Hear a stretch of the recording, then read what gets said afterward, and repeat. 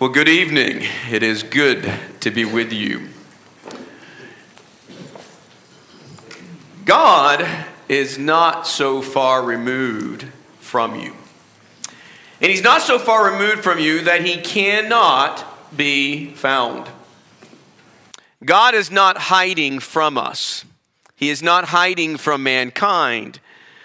The fact is that you can find our Creator. You can find our Redeemer, and He actually wants you to find Him. Now, we may not be able to see Him right now, literally with our eyesight, and we cannot reach out and touch Him with our physical hands. But that does not mean that God cannot be found. It does not mean that you cannot know God. This year we've considered a theme where we looked at a number of different defenses which all point to the reality of God. They all argue the fact that you can have a confident faith in God.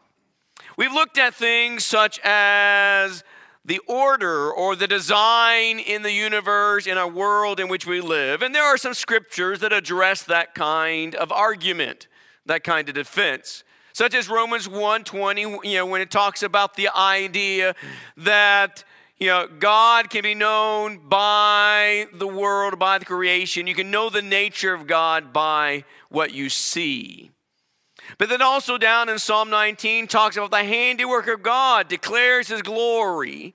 Whereas you read in Acts 17, the fact that one God created everything, and He made from one all nations so that we might find Him. We also talked about the idea of the historicity of Jesus Christ and the testimony of the historicity of Christ, those who have seen Him, those who have heard Him, those who have touched Him. And so we looked at that argument, that Jesus is a real person, He's a historical person, and we have reliable, trustworthy documentation of their testimony of Jesus Christ. And we also looked at the very fact that you can trust the Scriptures. The documentation of the inspired word is reliable. You can know that you have God's word in your hand as you read that text. But to find God completely, to find Him fully, you must go into His word. You will not find Him simply by looking at the universe. And you will not fully understand who He is by simply understanding that Jesus is a historical person. We must go into God's Word to truly know who God is. And if you think about that, that should be obvious to us. That's understandable, the fact that if I'm going to know somebody, how do you really get to know a person? How do you get to really know an individual? Well, it's through communication, is it not? And so, by listening and learning His thoughts, His interests, desires, likes, dislikes, ambitions, you learn a person through that avenue of communication. So likewise, how will you grow in a true knowledge, a true understanding of your God, of your Creator, of your Redeemer? Well, it's going to be through listening and learning the words of God. What God has communicated to us specifically, because it is that word, that revelation, that reveals to us the heart of God, the mind of God, as well as the will of God. So I want to begin, first of all, by making this argument, and that is the work of the Holy Spirit reveals God's words. It is the Holy Spirit that has revealed the message of God through the ages so that mankind today can know God. And so in 1 Corinthians chapter 2, As you turn over your New Testaments there, we're going to read just a few verses as you notice, as we see that it is the Holy Spirit, that being of the Godhead, who knows the mind of deity. We don't. We don't know minds God without his communication. Without God speaking to mankind in some way, there's no way that we could know the mind of God by looking at the stars, even though the stars declare the glory of our God. And so in 1 Corinthians chapter 2, Paul makes this argument as an apostle who has received direction by the Holy Spirit to speak the message of God concerning Jesus Christ. And so in verse 10 of 1 Corinthians chapter 2, it says, "To us God revealed them through the Spirit, for the Spirit searches all things, even the depths of God." I don't know the depths of God, but the Spirit does.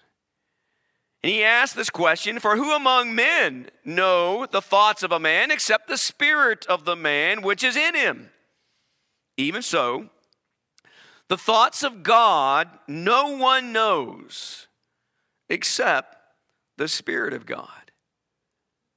Now he goes on to say, "Now we have received not the spirit of the world, but the Spirit who is from God, so that we may know the things freely given to us by God." So we can know what the Spirit has to say about the mind and the heart and the will of God, because he searches the depths of God. And so what we have contained in these Holy Scriptures is what God has determined to freely give us so that we can know him. Notice what it says in verse 16 of that chapter. So at the end of chapter 2, as Paul continues to make this argument in defense about the fact that they have received the Spirit of God, and so what they are preaching, what they're revealing is from God, he says, "For who has known the mind of the Lord that he will instruct him?" Do you know the mind of the Lord so you can instruct God? And so the question is asked, in a rhetorical way. No, we don't know the mind of God that we can tell God what to do. But he goes on to say, after asking that question, "But we have the mind of Christ." Where? Where do you have the mind of Christ? Because you know the depths of the mind of Jesus, the Son of God? No, you have the mind of Christ because the Spirit has revealed that in Holy Scriptures. And so contained in these pages, contained in this revelation is what is freely given to us so that we may know the mind of Christ, the mind of the Spirit, and the mind of the Father. Peter, the apostle, also emphasizes this point of the fact that what you have in your lap there as you read these inspired words is from God. Over in 2 Peter chapter 1, in the last two verses, another familiar text, we see that God chose messengers. Throughout time, God has chosen unique individuals, men of faith, men of God, to be his messengers, and he would speak through them under or by the direction of the Holy Spirit. So Peter makes the same argument when he says, "Know this first of all," verse 20 of 2 Peter chapter 1, "Know this first of all, that no prophecy of Scripture is a matter of one's own interpretation. For no prophecy was ever made by an act of human will, but men, moved by the Holy Spirit, spoke from God." So an examination of the heavens, an examination or observation of nature around us will not reveal to us a complete understanding of the character and the will of our Creator and Redeemer. There's a lot we can learn from the universe. that declares the glory of God. But it will not tell us everything we need to know. It will not tell us the things that God has freely given to us. For example, divine holiness and divine righteousness are not discovered by looking and examining into nature's order. Looking at the order of nature, looking at the design of nature, it's not going to tell you about the holiness of God or the righteousness of our Creator. And we also recognize the fact, left to our own opinions, left to our own ways, what happens? Left to our own devices, we do not draw closer to God, the God who is light and love. But, on the other hand, hearing and receiving God's word produces faith. Hearing and receiving God's word changes lives. Very quickly, just want to point out there in Romans chapter 10, when you consider the history of the Israelites in the Old Testament, we know that their history was littered with people, actually with a nation, who squandered opportunities because of their stubbornness toward God's word. And so, for example, in Romans 10, just noting a couple of verses, as Paul is making this argument about how faith comes from hearing the doctrine, the teaching of Christ, in verse 16, however, they did not all heed the good news. For Isaiah says, the Lord who has believed our report. Did the Israelites of old always receive the good news that God had to tell them? Well, no, they did not. They did not heed everything that God said to them. But then you look down there in the same chapter, and you notice in verse 18, but I say, surely they have never heard, have they? If they didn't heed the good news, surely they hadn't heard it. Well, he goes on to say, indeed they have. They did hear it. He says, their voice has gone out into all the earth, and their words to the ends of the world. No, God gave them opportunity, but no, they had hearts that were stubborn. They had hearts and ears that were closed to the message of God, and so they squandered that opportunity to grow in the knowledge of God and to draw near to Him and find Him. But the Bible tells of those who did. For example, in the Thessalonian letter, 1 Thessalonians chapter 2, it talks about some Christians in the city of Thessalonica who, when they heard the preaching of the gospel of Jesus Christ, we're told here in the first letter to the Thessalonians, he says, they received the word of God, and accepted it not as the word of men, but for what it really is, the word of God. And so those who were converted in Thessalonica, when they heard Paul and others preaching Jesus Christ, they received it because they recognized this is truly the word of God. This is not just the words of Paul or his co-workers. No, he says, they received it for what it really is. It was the word of God which performs its work in you who believe. And it says, and it changed them. It changed their lives entirely, and they became imitators of Christ. So this evening I want us to look at a couple points as we think about the idea of how we find God fully and completely when we turn to the Scriptures. For example, in Psalm 119, what do you learn about God? Psalm 119, the law of the Lord is going to tell you who God is. It doesn't just tell us what God expected of us. It doesn't just tell us what God expected of them. What it also says, it tells us about who God is. For example, when you go back to Psalm 119, you look at a number of verses there, but you just take note there in verse 15. Psalm 119, verse 15, when the psalmist says, I will meditate on your precepts and regard your ways. Where do you find God's ways? Where are you going to find where God dwells? Where are you going to find where God walks? You're going to find that path. You're going to find those ways in God's statutes, in God's precepts. Just as verse 15 says, I'm going to meditate on those precepts because that's where I find God's ways. But not only that, it is in those same precepts that the wonders of God are discovered. Verse 27. Understand the way of your precepts, so I will meditate on your wonders. When I meditate on God's precepts, when I meditate on God's word, it is then I begin to meditate on the wonders of God.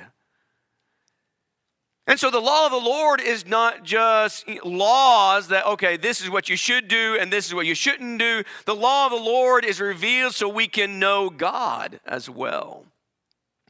His righteousness is embedded, His righteousness is embedded in his judgments. Look at verse 137 of the same Psalm. 137, where it says, righteous are you, O Lord, and upright are your judgments. The judgments of God are a revelation of the righteousness of God. And so when you study those judgments, and what God has determined is right and wrong and how that's going to be handled and who's going to suffer what, it is a revelation of God's character. Also, we find the loving kindness of God. In Psalm 149, to illustrate this, he says, hear my voice according to your loving kindness. Revive me, O Lord, according to your ordinances. Throughout the scriptures, as you read the Bible accounts, one of the big character traits that should just, constantly be coming to the forefront of your thought is the loving kindness of God. Because it is in his loving kindness that it brings comfort to those who put their trust in him. And it is in that loving kindness that unveils his many mercies. And if there's one thing that you should draw from the history of Israel is the loving kindness and overflowing mercy that God had with a nation that was constantly stubborn and hard-headed. It's in the law of the Lord that you come to know God. It is also in that same law you come to know his perfect faithfulness and the fact that God intervened into humanity. In verse 90 of Psalm 119, he says, your faithfulness continues throughout all generations. You establish the earth and it stands. Not only is God's word faithful, but God's word is a revelation of his own faithfulness. And it is in that faithfulness of God's word, for example, in verse 89, forever, O Lord, your word is settled in heaven. There is a firmness, there is a solidness that is contained in the message of God, and in turn, it reveals to us the constancy of God himself. God is faithful, and so therefore his word is faithful to you. That same God seeks to illuminate our lives with his light. In verse 130, he says, the unfolding of your words give light. It gives understanding to the simple. God wants to illuminate your life. But that will only truly, fully come to pass is when you look into the Word of God. You've got to get into the Word of God to know God fully. If the righteousness of God is everlasting, then God himself likewise is everlasting. Verse 160, the sum of your word is truth, and every one of your righteous ordinances is everlasting.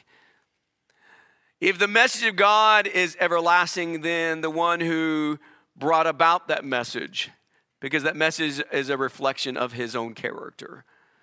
He is the source, originator of truth. All that is true is found in God. And you see that in verse 151 and 152. And he is a God of peace. Why? Well, because he provides the means as well as the message of reconciliation.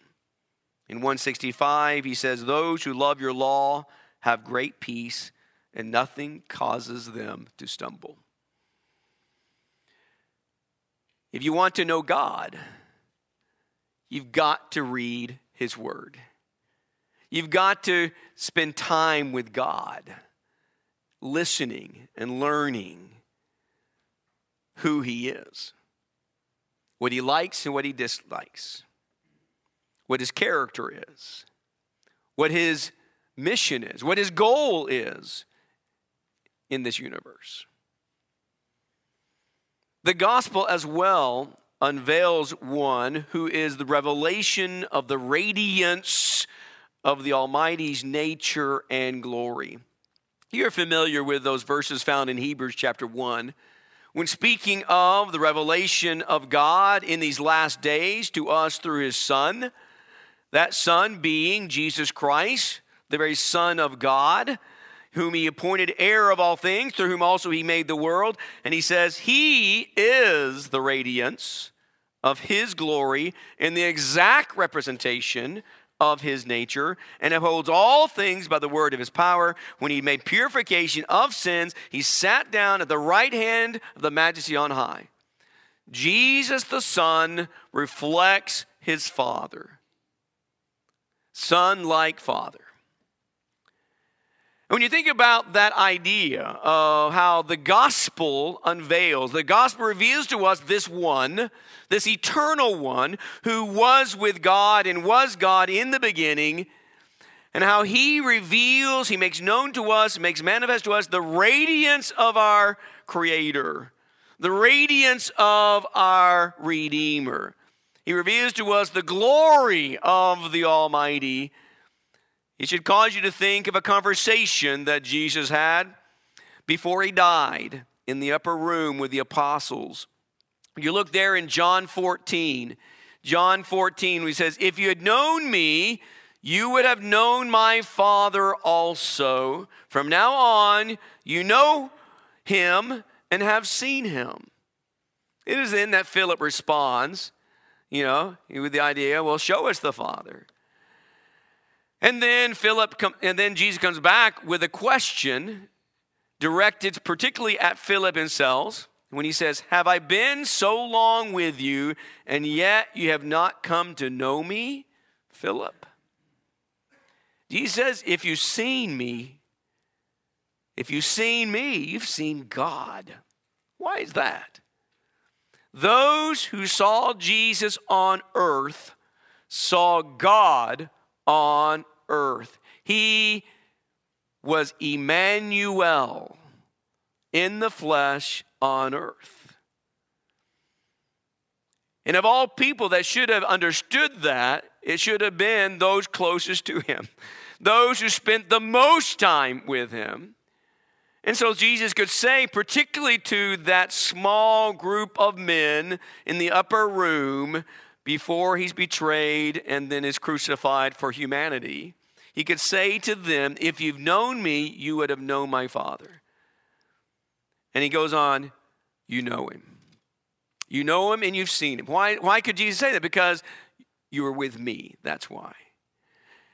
And I don't know what Jesus' emotions or feelings are when Philip asked this question, but the idea here is, it's, at least to me, there's maybe a little bit of a frustration, and maybe not. But the idea, when Jesus says, now you have seen him, now you know him, and Philip responds, and he has to say, have I been with you this long and you still don't know Philip?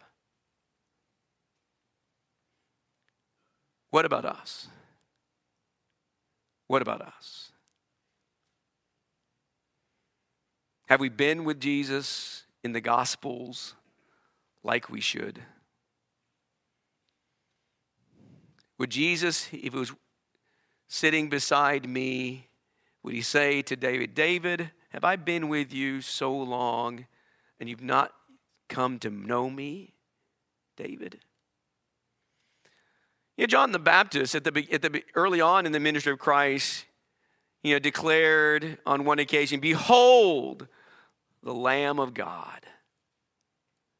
He's saying, look there.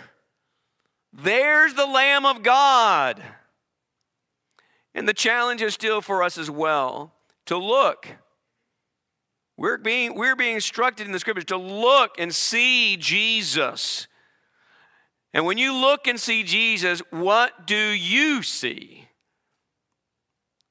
What do you see when you sit down with Jesus and his words, his teaching? What do you see? Who do you see? That's why it's so important for us, not only in Bible classes, but also in our own private reading and our private studies, that we walk with Jesus through the Gospels.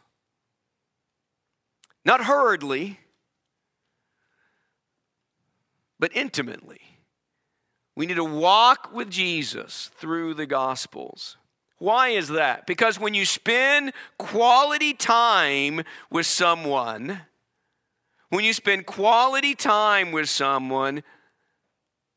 what do?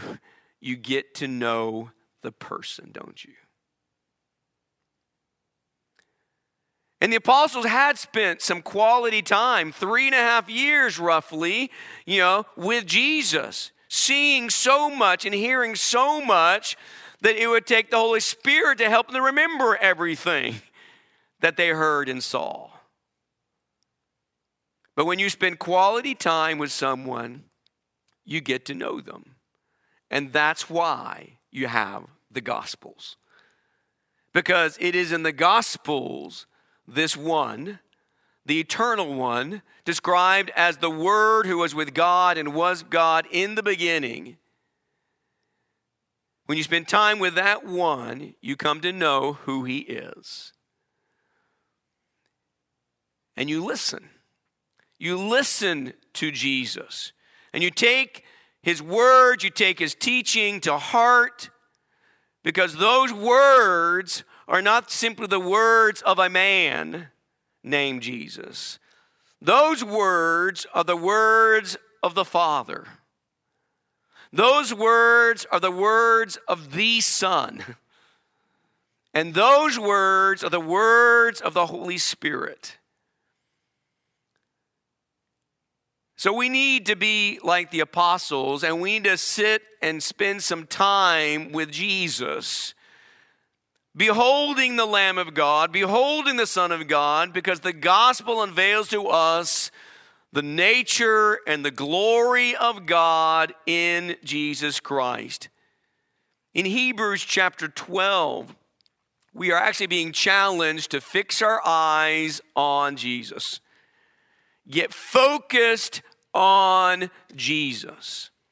There in the 12th chapter, in the first 3 verses, where it speaks of the challenge and the hardships and even the temptations of life, that our race in Christ is not one without difficulty, without hardship.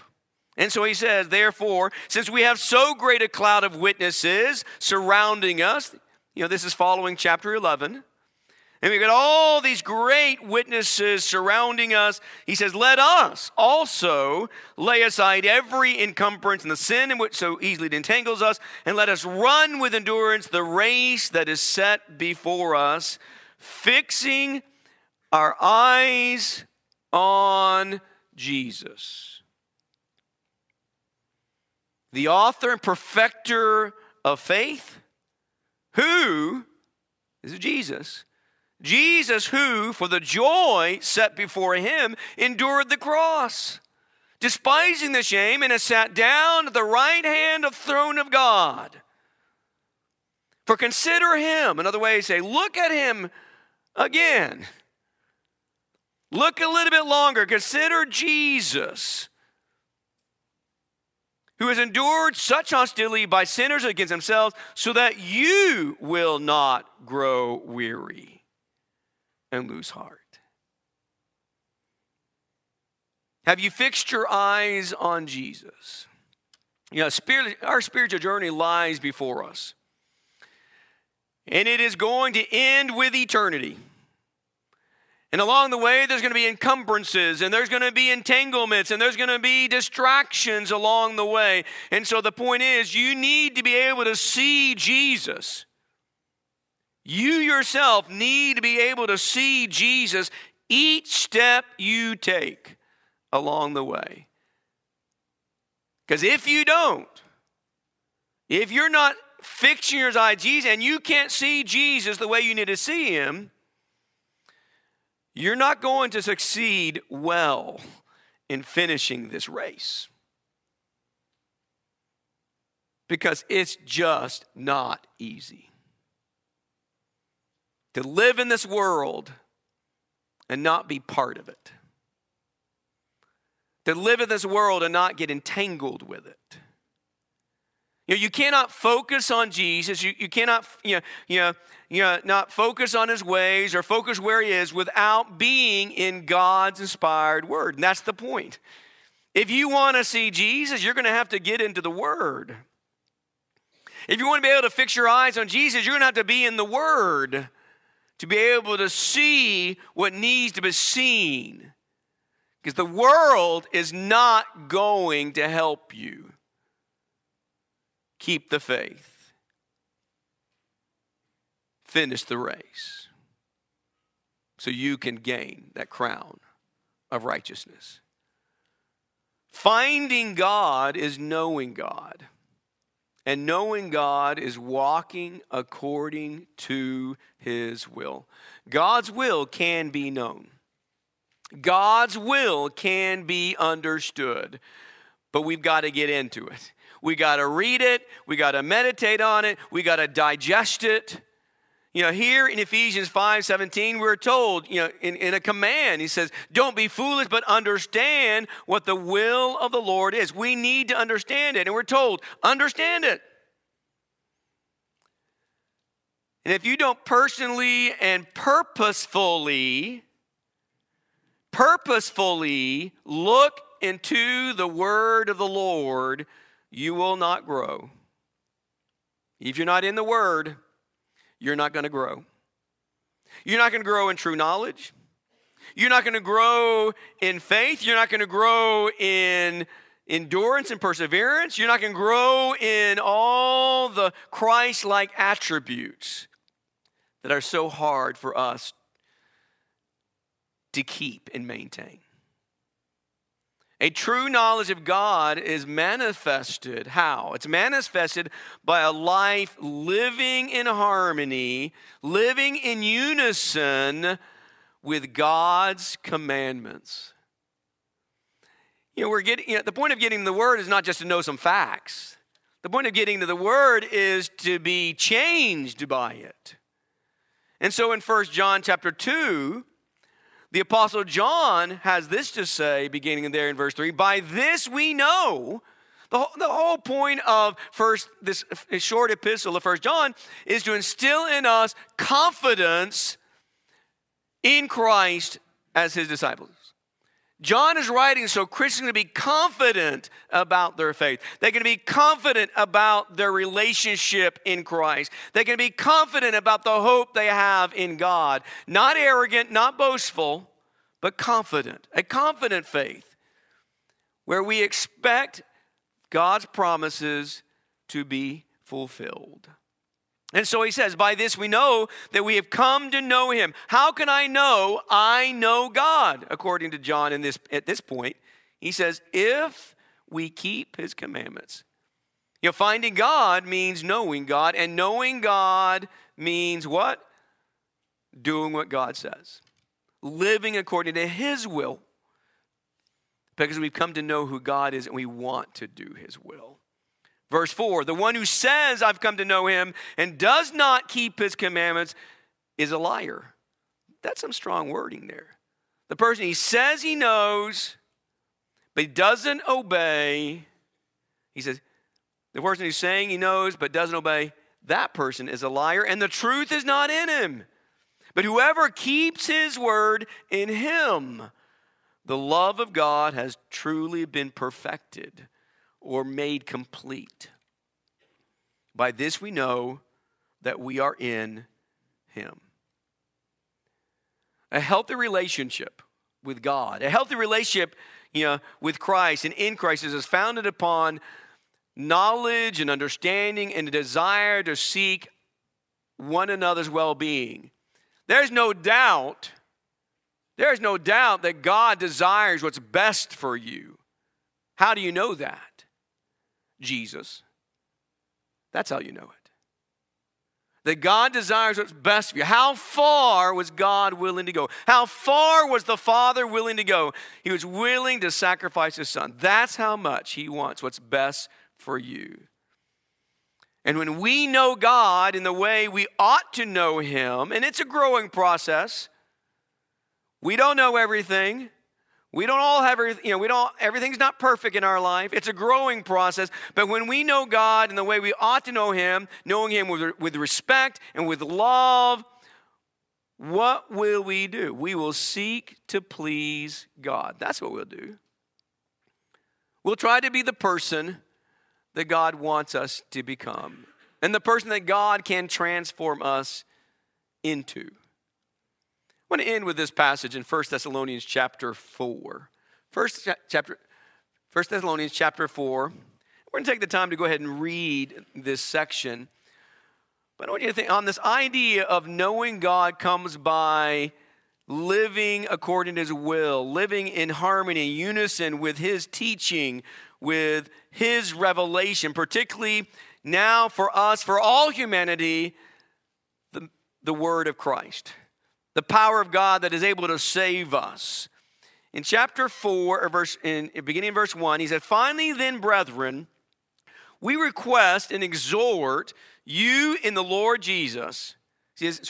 Those who are in the Lord, he's exhorting in the Lord. He says, brethren, we request and exhort you in the Lord Jesus, that as you receive from us instruction, so they have received some teaching from Paul and others. He says, as you receive from us instruction as how you ought to walk and please God, just as you actually do walk, that you excel still more. For you know what commandments we gave you by the authority of the Lord Jesus Christ. For this is the will of God, your sanctification. That is, that you abstain from sexual immorality, and that each one of you know how to possess his own vessel in sanctification and honor, not in lustful passion like the Gentiles who do not know God, and that no man transgress and defraud his brother in the matter, because the Lord is the avenger in all these things, just as we also told you before and solemnly warned you. For God has not called us for the purpose of impurity, but in sanctification. Forgiveness and salvation call us unto salvation, unto sanctification. Why is that? Because the Savior is holy. The Holy One of God came down and dwelt among men and died for us, unblemished, unscarred, unstained, unmarred by sin. He's holy. But through that Holy One, we are granted the gift that is found in and through Jesus Christ, the gift of forgiveness, the gift of justification, the gift of salvation. And that gift demands or calls from us the responsibility of living a life of sanctification. God's word teaches us how to live. God's word teaches us how we need to walk, how we need to please God. And he reminds us here that these commandments, this message that has come to us through Jesus Christ, is authoritative. This is according to the authority of Jesus Christ. And you think, God's will.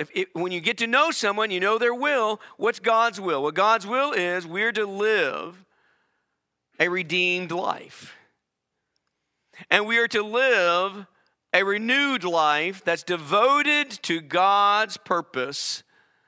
And so we're to use our bodies in a way that glorify God, doing the things that are right and honorable and blameless.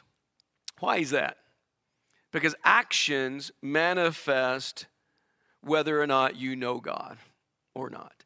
And the one who truly knows God, if we really know God, then our actions are going to reflect that we know who God is, and we know who we are in relationship to that God. See, our action is going to reflect the knowledge the intimate knowledge that we have gained by spending time with the Father, the Son, and the Holy Spirit in their inspired scriptures. Acts 17 tells us that God is not that far from us. That's what Paul told those Athenians way back in the first century. That hasn't changed a bit. God is not far from us. God is actually very near to you. And you can know him. You can know God because God has given you his word. He has spoken to you through these preserved, inspired scriptures. And through that message and through those commandments and God's will, you can, in faith, walk confidently with God.